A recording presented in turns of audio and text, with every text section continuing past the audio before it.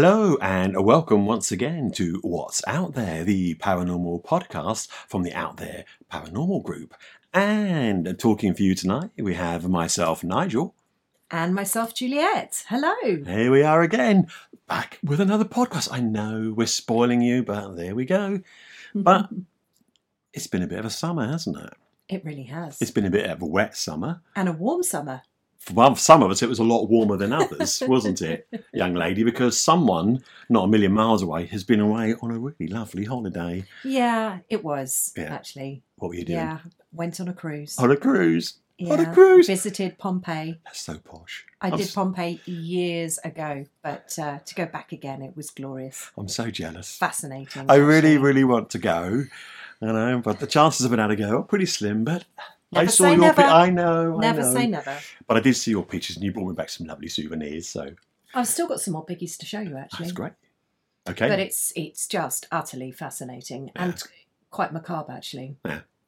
When you see the plaster casts of the people.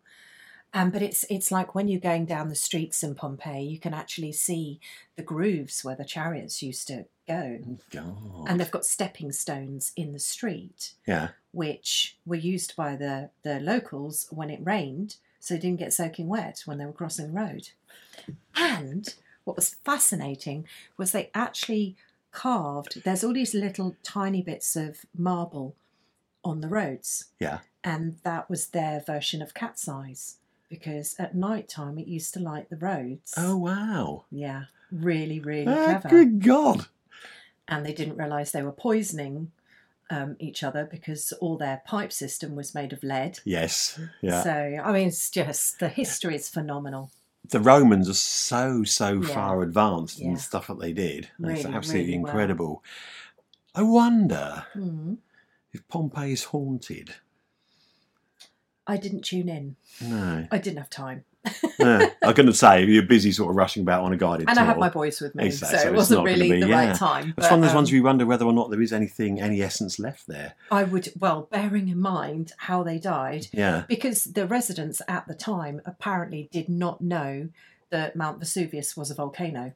They had no idea. No. So when it actually did explode, it was a shock to them. They didn't know. Oh, my God. So, yeah. Blimey. Yeah, I know. But it was, it really was. It was very hot. Too Yes. hot, actually. Too hot, yeah. I mean, obviously, we've all seen on the news about the horrific fires that have been going on all over the world and stuff. You know, I was watching Poor Hawaii today, which that is is dreadful. heartbreaking. Absolutely dreadful. Heartbreaking. Really sad. But it's just, I guess it just sends a message out there that we need to be very careful about what we're doing with the environment as well. Yeah. You have to watch ourselves. Yeah. Sober messages. What are we doing? It's not like us, is it? Well, because it's been so hot, we're going to bring some water into your life. We certainly are. You see, cruises got me thinking, as you know I do, when something pops into my head, I just have to sort of then think, we could do a podcast about that. We could. So, And we have. And you've been on here the we are. boat. You've been on the boat. I have. So I want to talk about ghost boats, And that boat wasn't haunted. wasn't it? I don't think so. Ah. But it was such a big boat. Yeah. It was huge. Too big, actually. It was massive. Really. Thousands of people on it. It was very, very big. Very busy, which was a bit, But it was a beautiful ship. Absolutely beautiful. Right. So talking about ships, Yes. we're going to talk about ghost ships. Ooh, I love ghost Yeah, ships. you One of see? my favourites. So, what can we say about ghost ships? Well, there's two categories mainly, isn't there? There is. There's two sort of examples that we can they mostly fall into these two categories. The best way I suppose I can explain them is for us to give like a couple of classic examples of these ships. So, first of all, you've got the Phantom ship. Oh, yes. A true ghost ship, one that sort of appears out of nowhere and disappears just as suddenly. Are you talking about something like the Flying Dutchman, for example? Flying Dutchman is a Okay. classic example of it. Cool. I mean, it's stuck out at sea. It can't get into port, and every so often it would turn up. It's said to be a harbinger of bad luck as well. You see, that fascinates me. Yeah. Because that has actually been seen by so many people. It has. Yes, it has. Around the Cape, yeah. So there it is. All of a sudden, it will just appear out of nowhere. And be gone. And then gone again straight afterwards. Where does it go? I have no idea. Mm. Back down into its watery grave, I expect. Yeah. The other example would be the boat that's found adrift. Such as the Mary Celeste. You've got it. Oh, that's one of my favourite ones. The ship that's got no crew on board at all, and everything's left as it is. The food's still on the table. And there's other versions as well where they've actually found ships adrift where the actual crew is still on board. Yes. Dead. Yeah. Nah. Where the captain is still sort of sat there at his table. And, You got it, yeah. Oh, man. Creepy ones. We're going to talk about some really creepy ones today, folks. We certainly are. And I suppose the last category of ship that we can really sort of throw them into would be... My favourite. We're talking about... This really is I know I've said everything's my favourite so far, but this one I absolutely love. So... Go on. It's ships that are actually haunted. So the ships that have actually got ghosts on board. Yeah. So you can still actually get on board a ship and experience something really scary. What, such as the Queen Mary, for example? The Queen Mary Yay. is a completely classic example of a haunted ship, a haunted liner, in fact. And we are going to talk about it later, aren't we? It's going to be down there. Love It it. has to be down there because there are so many stories Love it. about that ship.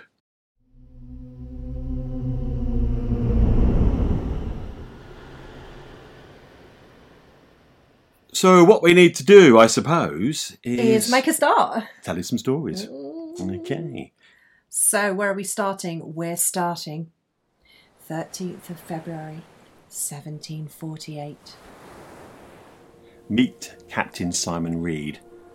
He's busy celebrating his recent marriage and he wants to take his new wife, Annetta, on a beautiful honeymoon tour on his beloved ship, a 3-masted schooner named the Lady Lovibond. Such a lovely name. It's a lovely name, isn't it? Yeah. Okay, the destination was going to be Oporto in Portugal, with a few stops along the way. And when they left port on that 3-masted schooner, nobody on board knew that boat was never going to return to England. So, for when you ignore the law of the sea, then you are taking great risks. And Captain Reed had broken 2 superstitions for sailors when he issued the command to cast off. So first, the ship set off on Friday the 13th, as we know, a notorious day for really bad luck. And additionally, a lady, his wife Annetta, was on board as it set sail. Women, of course, were an omen of bad luck on board ships. Hang on a minute. What do you mean women are bad luck? They're bad luck. No, they're not. It's a well-known They can thing. be very good luck. Oh, no. Sailors can't have women on board. Why? Because they distracted the crew. Oh, so it's the woman's fault. yeah. And it would anger the sea. This is it. Distracting the crew, it would anger the sea, and it causes treacherous conditions as revenge. So you didn't have them on the boat. Simple as that.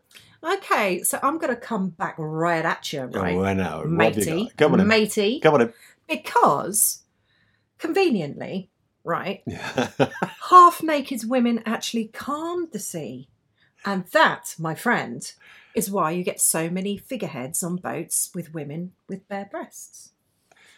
So, That's a counter buddy argument. boy. Oh, right, okay. Blimey, where did that come from? Well, you know, Well, it's you and your we're mermaids, not isn't all it? bad luck. I know.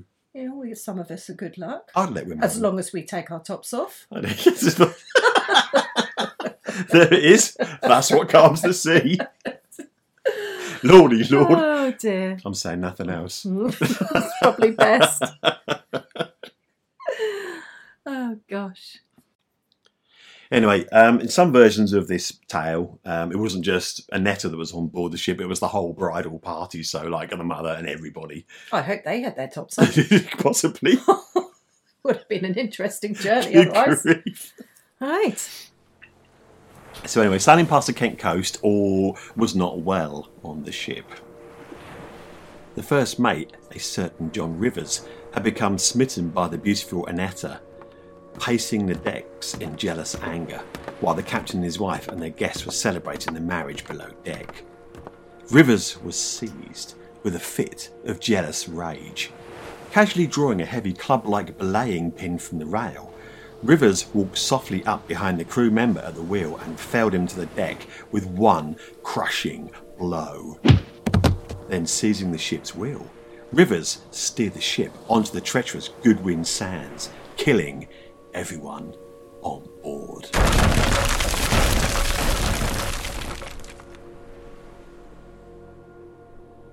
So our story may have ended there, but 50 years later, on February the 13th, 1798, Captain Westlake, in command of the Edenbridge, was sailing past the Goodwin Sands when he saw a ship, a 3-masted schooner, ahead on a collision course with the Edenbridge.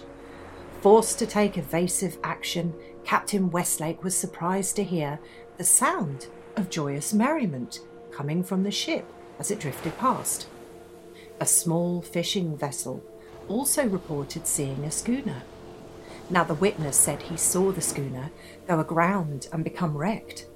When he and his crew attempted to make a rescue, they could not find the wreck. The ship had completely disappeared.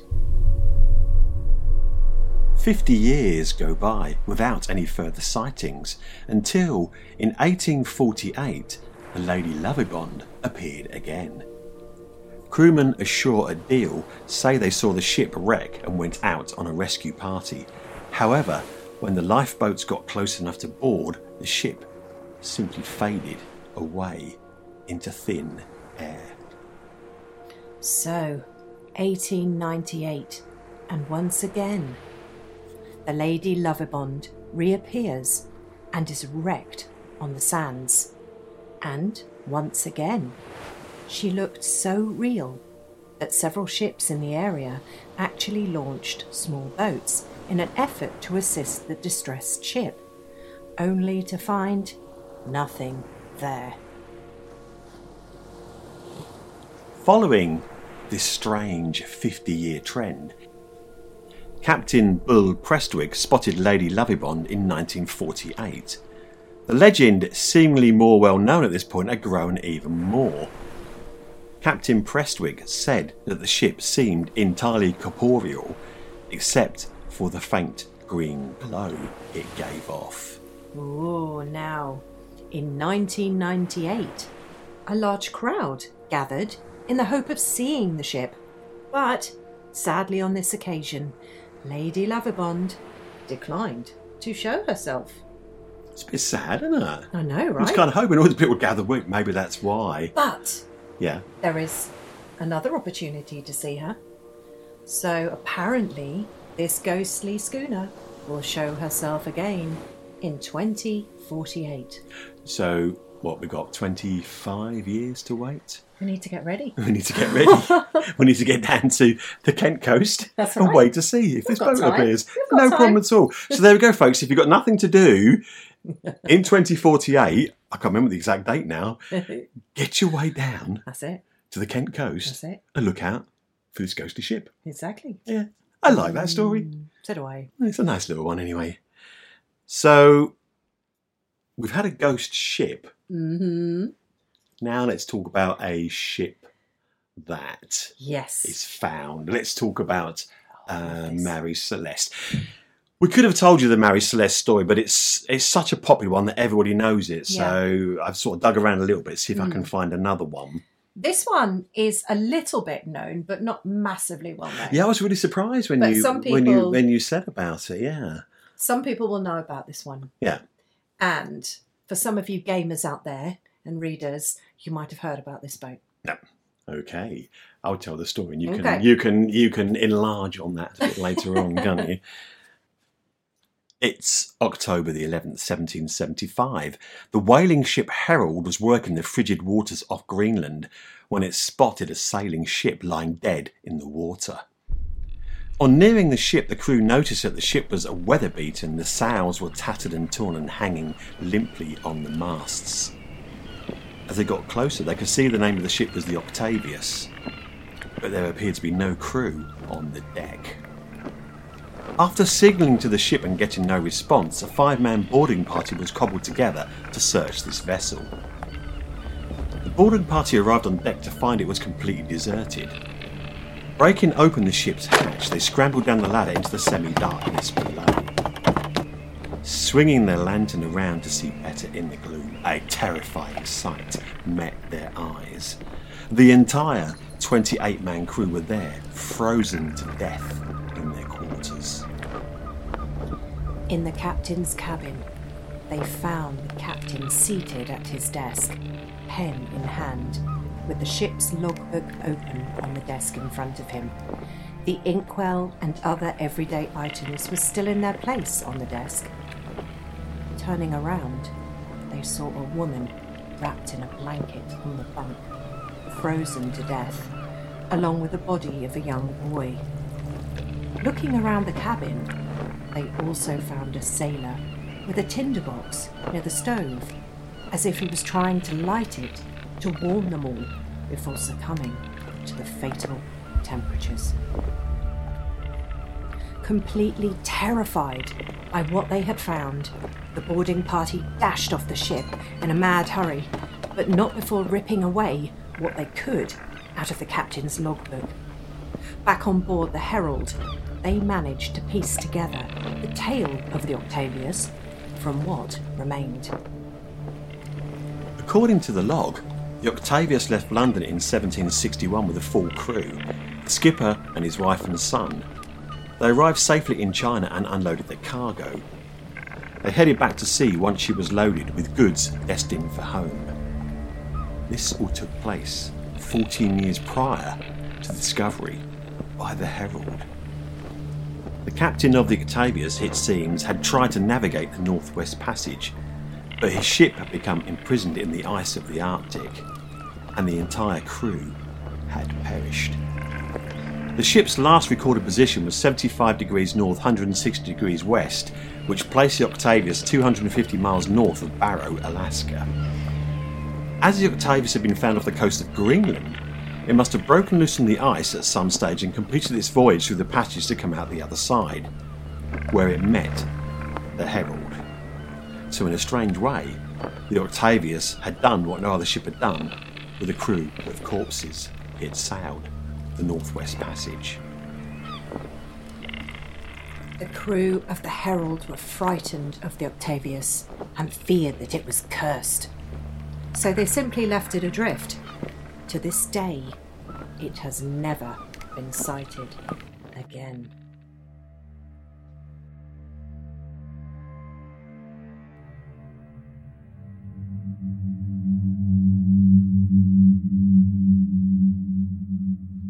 Now, the Octavius is so well known that it's also featured in a naval mission in the video game, which you may have heard of, Assassin's Creed 3, where the main character, Connor Kenway, is searching for clues to the whereabouts of Captain Kidd's lost treasure.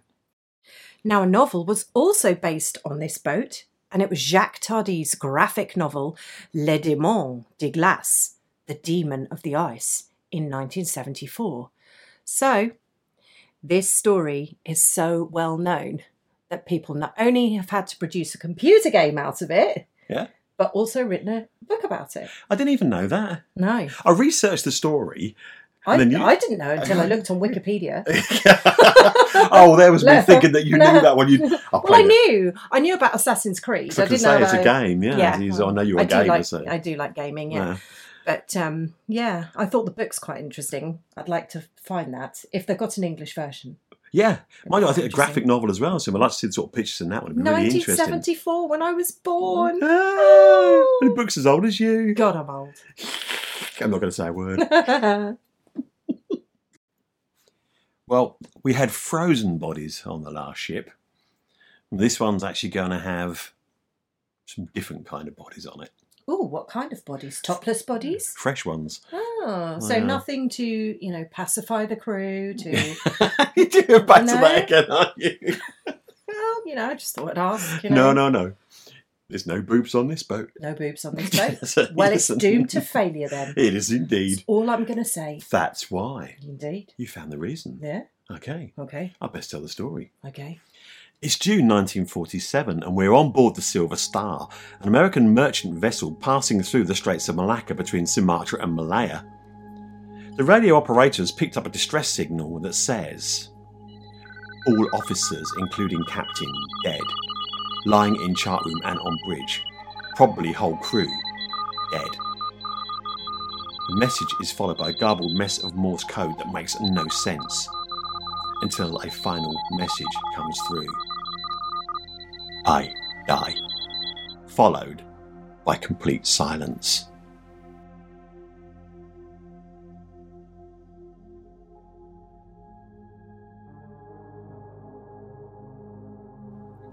The location of the vessel was not given out, but with the help of British and Dutch listening posts, the coordinates of the vessel thought to be transmitting were triangulated. It was the Dutch freighter SS Orang Medan. Given the content of the distress calls, the captain of the Silver Star wastes no time in navigating to the coordinates. Several hours later, the lookout on board the Silver Star spotted the stricken Orang Medan. Even as the rescue ship pulled alongside, no signs of life could be seen visually. All efforts to contact the crew failed, forcing the captain of the Silver Star to organise a search party to board the vessel.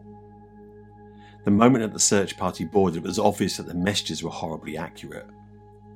The crew was indeed dead, their bodies strewn across the decks, teeth bared, with their upturned faces to the sun, staring as if in fear, their bodies contorted and arms outstretched as if fending off an attacker, but without any signs of injury.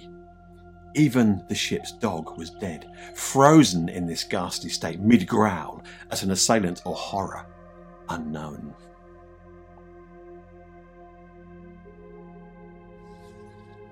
During the search efforts, the rescue party noticed several things that struck them as odd. The local temperature was in excess of 100 degrees Fahrenheit, but members of the team felt an ominous chill coming from somewhere. Another mystery was the condition of the victims. All of them had suffered, but none had any injuries to note. They were also decaying quicker than they should. Well, the ship itself didn't appear to have suffered any damage. Now, the rescue party returned to the Silver Star, and a decision was made to tow the Orang Medan for salvage. It was only when they tethered the ships together that they discovered smoke below decks, specifically in the number 4 cargo hold. They quickly severed the tow rope, and seconds later, the Orang Medan exploded.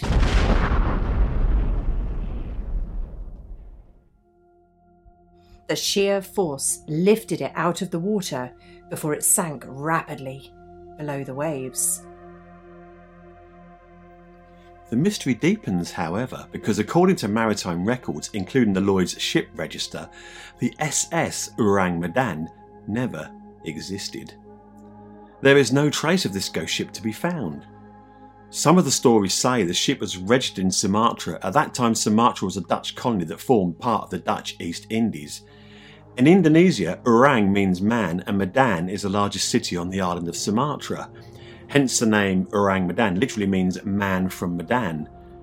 But there is nothing to back up these stories, so this mystery remains. There's a booklet that goes into more depth about the incident. The booklet called Das Totenschiffen der Südsee, written by Otto Mielke, established the date as June 1947. Rumours suggest that a crewman aboard the Silver Star authenticated this. It was also this booklet that mentioned the cargo hold and what might have been inside. According to the booklet, the cargo hold contained potassium cyanide and nitroglycerin. If this is actually true, then it could explain why there are no official records anywhere. Certainly having these combustible items on a rough sea is severe negligence. It could also explain the subsequent explosion shortly after the salvage attempt. Now, some said the vessel was attacked by pirates. Others claimed it was smuggling dangerous chemicals that suffocated the crew and caused the ship to explode. A few conspiracy theorists even believed the incident had supernatural causes. There was even one rumour that a biological warfare weapon made by the notorious Unit 731 of the Japanese Imperial Army was on board, and it had leaked, killing the entire crew.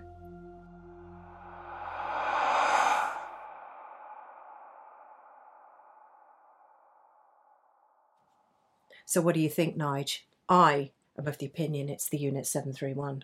That, do you know what? Oh God, I mean that. Go and research that Unit 731 because it's horrendous what they did. They were experimental warfare unit in the Japanese army, and they experimented on live people. It's horrific. Really, really awful. Some of the stuff they did is just... It's just dark, isn't it? It is really, really dark. And what makes it more sinister is the fact that at the end of the war, the Americans quite happily traded with these guys for the material that they had, and some of the stuff that they built, they made them immune from prosecution, so they're never put through trials. Just like they did in World War II. Exactly, with the Nazis and the rocket scientists. Yeah.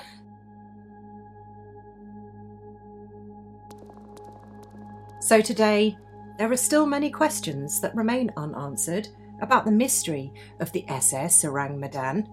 So many, in fact, that the ship's tale has been relegated almost completely to the realm of legend. A true ghost ship indeed.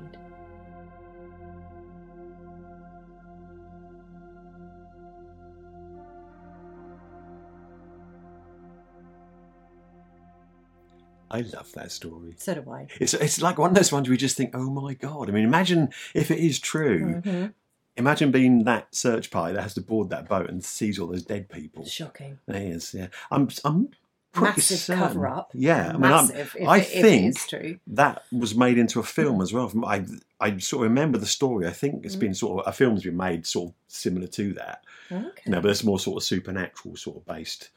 But if it is chemical, that's I mean, serious. When they're saying the sort of guys are like frozen and their hands up and white Sounds mouth, and like it sounds like some kind of chemical incident, doesn't it? horrible. But if it's that Unit 731 biological weapon, Poor guys. oh my God.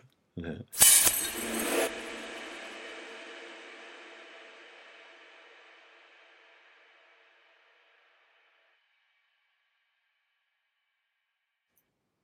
So we have another tale, don't we, Nige? We do indeed, and now we're on to ghosts on ships.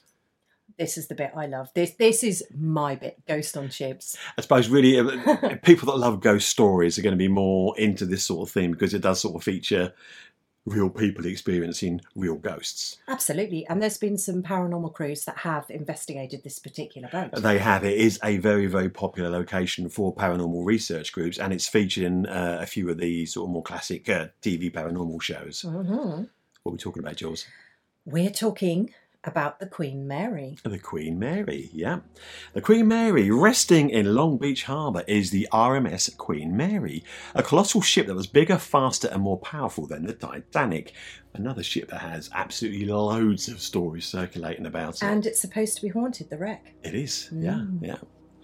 This 1,000-foot-long ship began her life when the first kill plate was laid in 1930 at the John Brown Shipyard in Clyde, Scotland. The Great Depression held up a construction between 1931 and 1934, but she was finally completed, making a maiden voyage on May the 27th, 1936. For 3 years, the luxury ocean liner hosted the world's rich and famous across the Atlantic. Considered by the upper class to be the only civilised way to travel, she held the record for the fastest ever North Atlantic crossing.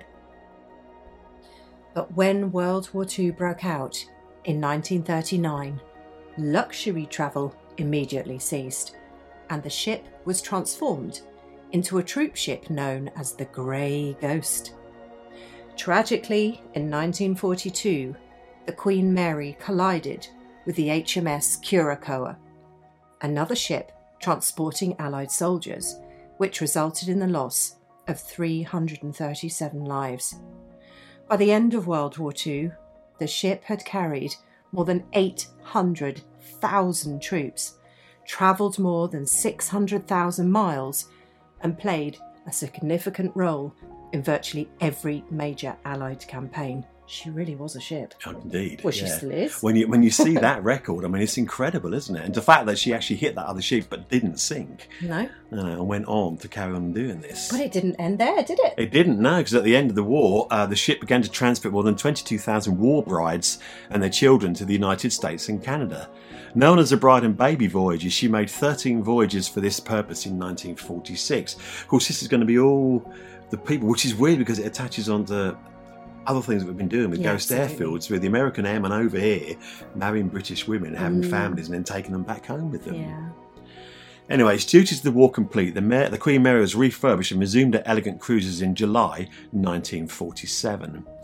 However, by the 1960s, transatlantic cruises were falling out of fashion due to air travel becoming affordable for the masses. On December the 9th, 1967, she made her final voyage to Long Beach. After 1,001 successful Atlantic crossings, she was permanently docked and soon become the luxury hotel she is today.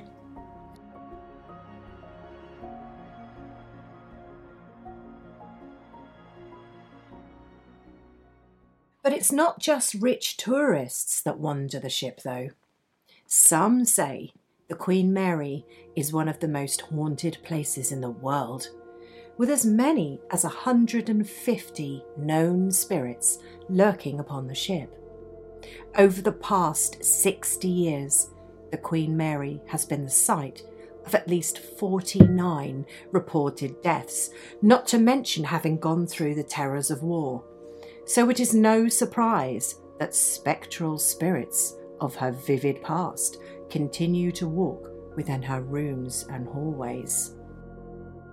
Now, the engine room's infamous Door 13 crushed at least 2 men to death at different points during the ship's history. During a routine watertight door drill in 1966, the most recent death crushed an 18-year-old crew member. Dressed in blue coveralls and sporting a beard, the young man has often been spied walking the length of Shaft Alley before disappearing by door 13. The first and second class swimming pools are 2 more popular sports for the Queen's otherworldly guests. Though neither is used today for their original purpose, spirits seemingly are not aware of that fact. In the first class swimming pool, which has been closed for more than 3 decades, women have often appeared in 1930s style swimming suits, wandering the decks near the pool. Others have reported the sounds of splashing and spied wet footprints leading from the deck to the changing rooms. Some have also spied the spirit of a young girl clutching her teddy bear. Yeah, because there was some, in a television paranormal investigation, there was a child's footprints actually leading out of the pool. And there wasn't any water in the pool. No. But there was the footprints. The wet in the footprints water, were there. which is quite interesting. Yeah. Could it have been placed there deliberately? Possibly. We don't know. We weren't there. But then again, we've had experience of wet footprints because we went round somebody's house. Yes, we did. And I said about somebody drowning in the well. Yeah. And as I picked that up and I said that, what do we see? Wet footprints on the floor. I put my hand down and the floor was so wet. Weird, wasn't it? And you could actually... And we were in the room. Yeah. So nothing could have put that there. No. You know, it was dry when we were there. It was so strange. Witnessed by a number of people as well, because there was about 6 of us there, wasn't there? Because there was me, you and Ali, and then the 3 ladies that were in the house. So very interesting. Really, really weird. That one was really strange. In the Queen's salon, which once served as the ship's first-class lounge, a beautiful young woman in an elegant white evening gown has often been seen dancing alone in the shadows of the corner of the room. Yet more occurrences have been made in several first-class staterooms. Here, reports have been made of a tall, dark-haired man appearing in a 1930s-style suit, as well as water running and lights turning on in the middle of the night, and phones ringing in the early morning hours with no one on the other end of the line. In the third-class children's playroom, a baby's cry has often been heard, which is thought to be an infant boy who died shortly after his birth. People have also experienced drastic temperature changes when they entered certain parts of the ship. The stateroom is said to smell of cigars and perfume sometimes. Other phenomena people have witnessed include the creaking of doors, knocks, sudden squeals, laughter, sounds of people talking, whistling in an empty room, and lights being switched on and off. Now, all of this paranormal activity has led to the Queen Mary being named as one of the world's top 10 haunted places by Time magazine.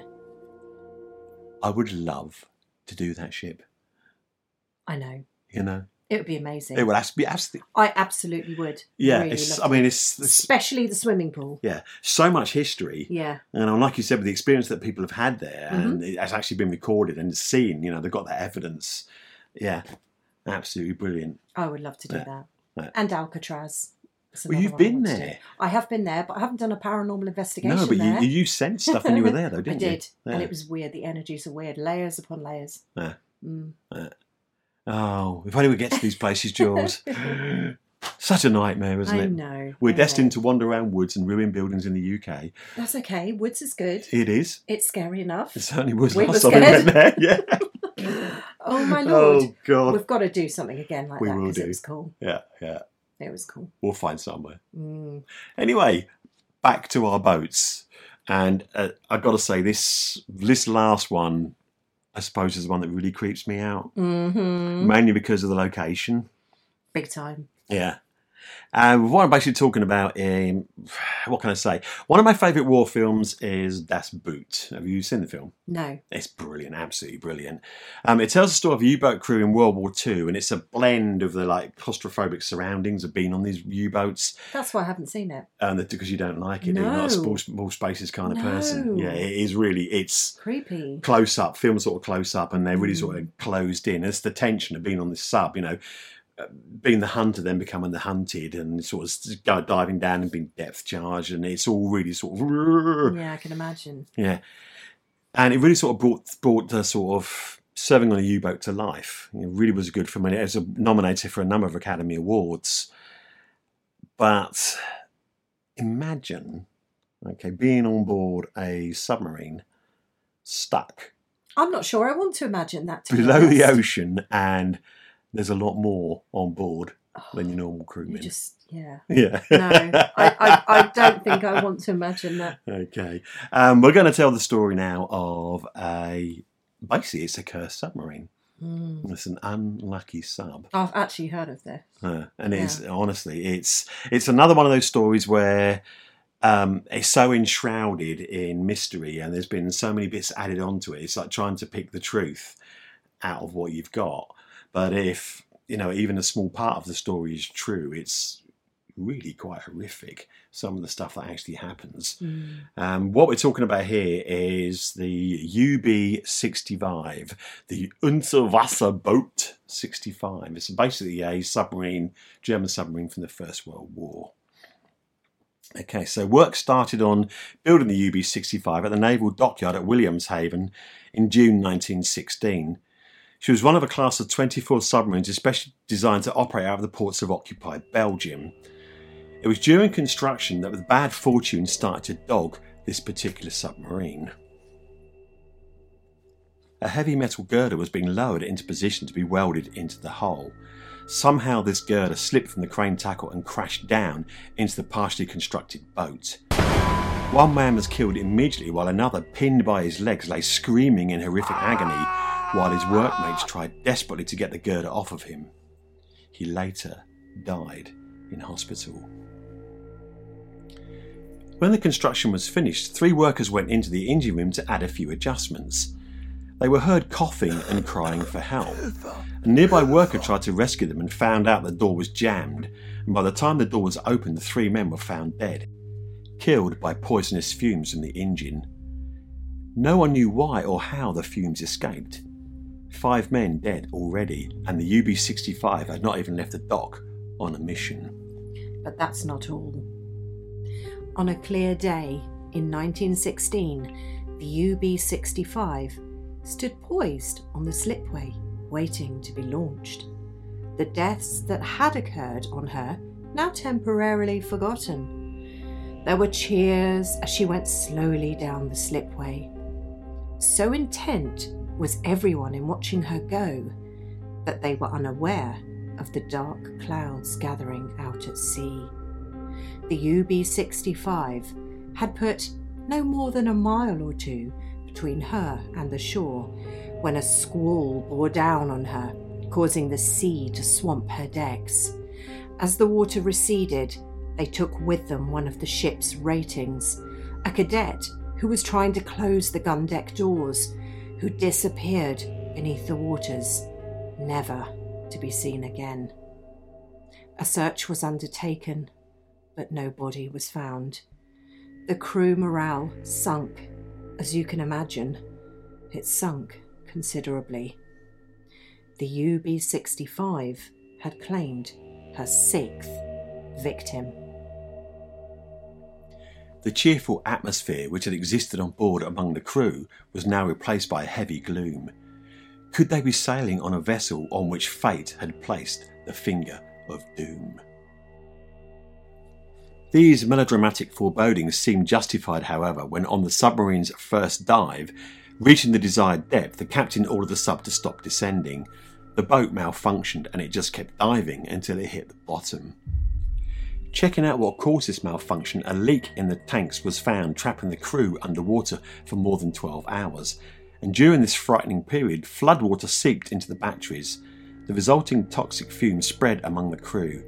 When with some relief the boat finally managed to surface, everyone was violently ill, so much so that 2 men later died in hospital.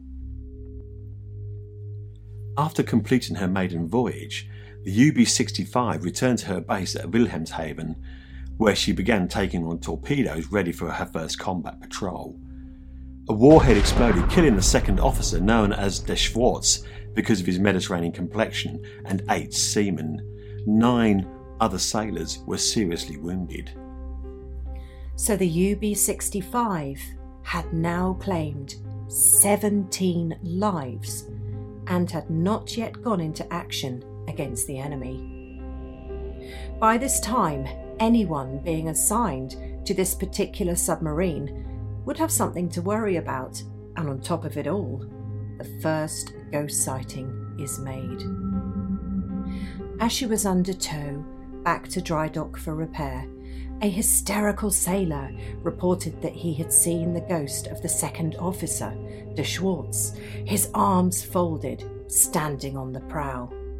The haunting had begun.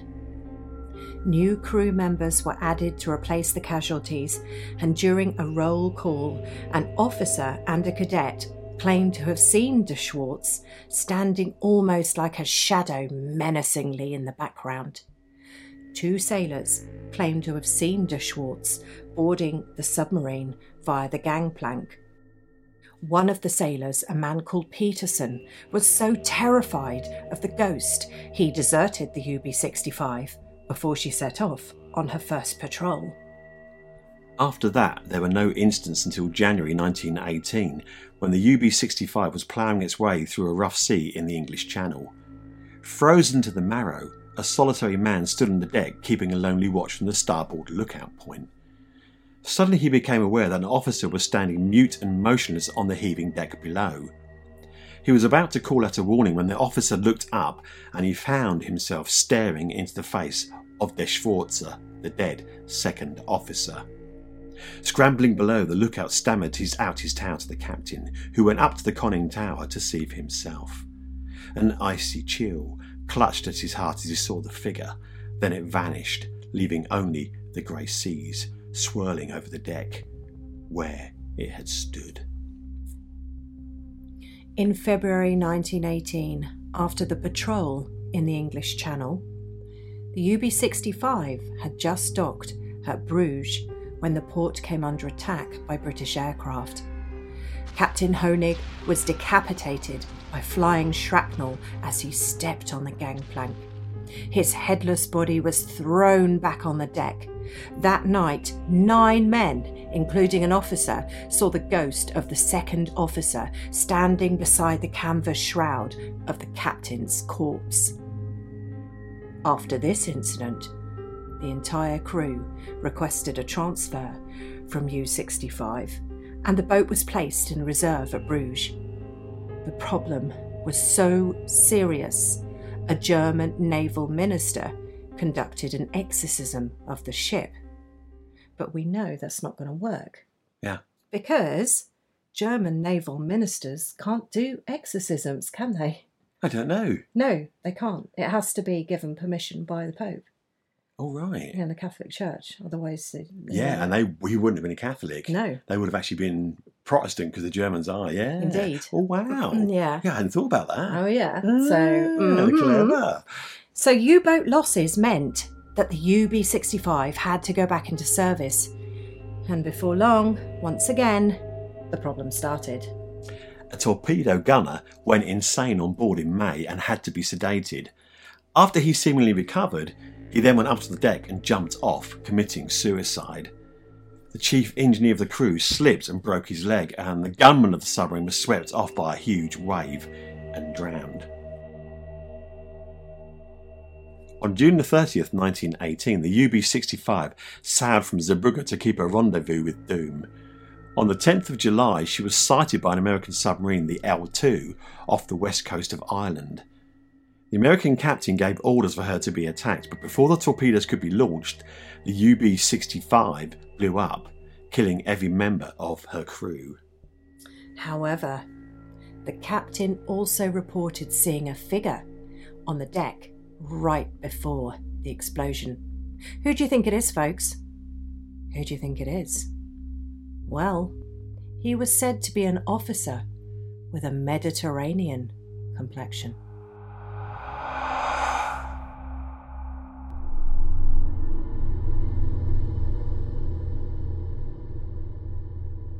So that was that.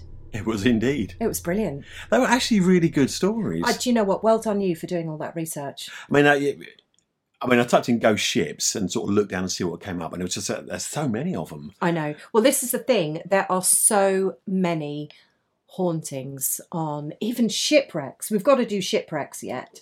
Yeah. Because there's so many. Like I mentioned before, Titanic, for example. Well, you were saying about, we'd spoken before, and we did, I think it was Into the Deep, the podcast we were doing there, yes. Where you said about you wonder if there are underwater ghosts. There are. Yeah. And now going to go and sort of try and find those, because I think we need loads. to tell those stories. There's quite a few of those. Yeah. I mean, God, imagine if you're like doing a dive on a wreck and something. No. Or if you're down there in a submarine and you Yeah. suddenly see something or Yeah. hear something, and there's nowhere to run and there's nowhere to hide Yeah. because you're right at the bottom of the sea Yeah. and you're trapped You're stuck. in the darkness. That's why that last one, the UB-65 one, really sort of made me think, oh, God, uneasy. imagine, yeah. Can you just imagine that? Yeah. Being stuck on board, and you keep seeing like the guy that you knew, this dead officer, De Schwarzer, this Horrific. yeah, and he just keeps appearing. And I kept saying to Schwartz. I know, and it's the same thing, You isn't say it? tomato when I say Tomato. tomato. But I think people know what we're talking about, you know. But yeah, it's just really, really good story. I mean, they all gave something different. Yeah, And totally. I think that's the thing, is that you had sort of, how many stories did we tell? 1, 2, 3, 4, 5? Was there 5 there? 5 different stories, all covering like different things. And they were the ones that I sort of picked out of the mass. There was another one about, I think it was a Russian cruise liner that was taken away to be towed, and it broke away, and apparently it's drifting across the sea, and it's got a crew of cannibal rats on it. You're like, whoa, that's a class one. Perhaps we can include that one next time. So Cannibal rats. yeah, there's more than enough for a second Lord. episode, so we could well come back to this one again in the future. We've got so much to do. But you came up with a really good one. We were out tonight talking about cursed vehicles, you know, Yes. where sort of cars that have crashed and been repaired and bits and the repairs have Cars, gone on. airplanes, Yeah, anything like that. Yeah. Or parts of boats that have been reused have, it's like James Dean, for example, his Spider. yeah, That's quite one that most of us know about, but the bits from his car after the car crash were used in different vehicles, and they all had accents. yeah. And you're just thinking, is there something in that? Yeah. There's got to be. That's another one. Yeah. Well, that's another one we're going to do, isn't it? Definitely, yeah. And I don't want anybody, don't steal our ideas. Yeah, we shouldn't have said that. Because we're giving everything away we here. are. We're telling you, most secrets. Don't pinch our ideas. Don't pinch naughty our idea. people. But not, yeah. Yeah. Well, that'll be another classic, won't it? Guaranteed. Yeah. And we're going to do, folks, we are going out there. We're not just going to be in here, right? Aren't we, Nige? We are. Yes. Honestly, didn't think that the bonkers last episode that we did, If You Go Down to the Woods, honestly didn't think. You're sure of a big surprise. Yeah, that would actually go down so well. We were sure of a big surprise. Honestly, Jules. Brown trousers all the way back to the car. But who was the most scared, Jules? That's a very good question. Because people have asked me, were you the most scared? Because I have to say, I probably sounded the most scared. Well, to be honest, I think with the paranormal, because I can sense a lot of it, that gives me a bit of an advantage over you. Yeah. But then when things happen, I think we're both equally scared. As bad as each other, aren't we? But honestly, we don't normally get that spooked. No. I have to say, we've experienced other things. I mean, not been that spooked, but that really threw us that night. I think it was basically because it wasn't, I don't think, and it's just my opinion, I don't think what we experienced was paranormal. I really don't. I don't think it was a ghost. That noise that we heard. Yeah. And guys, if you haven't listened to our previous podcast, please do listen to it, because we would love your opinions on what the heck we captured that night. Because we really don't know. We have no idea what that noise was. It was really strange. Really, really odd. But I think because of that noise, it wasn't human. I'm not sure whether I don't know. I think it was some kind of weird animal. Yeah. You know what my thoughts are. Yeah. But, oh, gosh, really, I just, what can you say? We've got to go out and do that again. We've got to find another location that's woods? As spooky as the woods. I don't know. We've done the woods. We'll have to find something else. But it's trying to find somewhere that could have that same sort of atmosphere. That's not going to be easy, is it? What, in Norfolk? There's loads. Yeah. There's a creepy places in Norfolk. What are you talking about? Well, there is, but it's actually trying to get somewhere we can get in and record ourselves.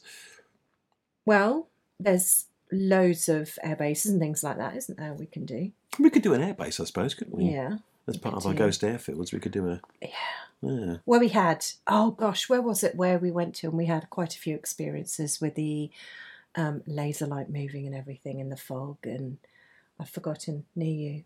Oh, St Benet's Abbey. Yeah. We had loads of things happen there. We could do a live recorded podcast there. We could do St Benet's Abbey. What do you think? Yeah, because that's a good story, the Screaming Monk. So yeah. And see what happens. We could do that. Because if we capture anything live, then it's there, isn't it? It is, yeah. You know? I don't think we're ever going to beat the noise from Harding Woods, though. No. Never going to get another one like that. I still don't know what that is. And I've listened to it so many times, and I've been through YouTube, and I've been through so many different animal noises, and nothing fits. Nothing quite fits. I love it when you get something like that. I know. Makes it all worthwhile. The truth is out there. It certainly is. And we will continue being out there for as long as we possibly can. So if you want to follow us and see more of what we do, we're all over social media. We're on X. I can't. I just. What is that? X, formerly known as Twitter. Twitter, yeah. It's always formerly known as Prince, isn't it? It's always going to be Twitter in my heart. But we're on X, Twitter, whatever you want to call it. We're on Facebook. Yep. We're on Insta. We're on YouTube. Yep. We have a lovely podcast channel. We have a website at www.outtheregroup.net. We also have a couple of episodes of Ghost Airfields on Prime Video. Yes. With more coming up. We have been working very, very hard on another episode of an airbase that we visited on a few occasions, and we're going back to because we've managed to get ourselves into a building. This is a biggie, folks. It is, yes. So it's taking a lot of man hours because it really is a biggie. We've put a lot of hard work into it to try and to make something that's actually as good as the previous one that we did. It's taken a lot of hard work. And trying to get ourselves into places, it's not always that easy. But we've landed on our feet with this one. We've got a very nice guy who's helping us out. So, yeah, it's great. Watch this space. Indeedy. So, that's it. So it's goodbye from me. And thank you so much for your time and listening to us. And it's goodbye from him. And we'll see you again soon. Take care. Bye-bye. Bye.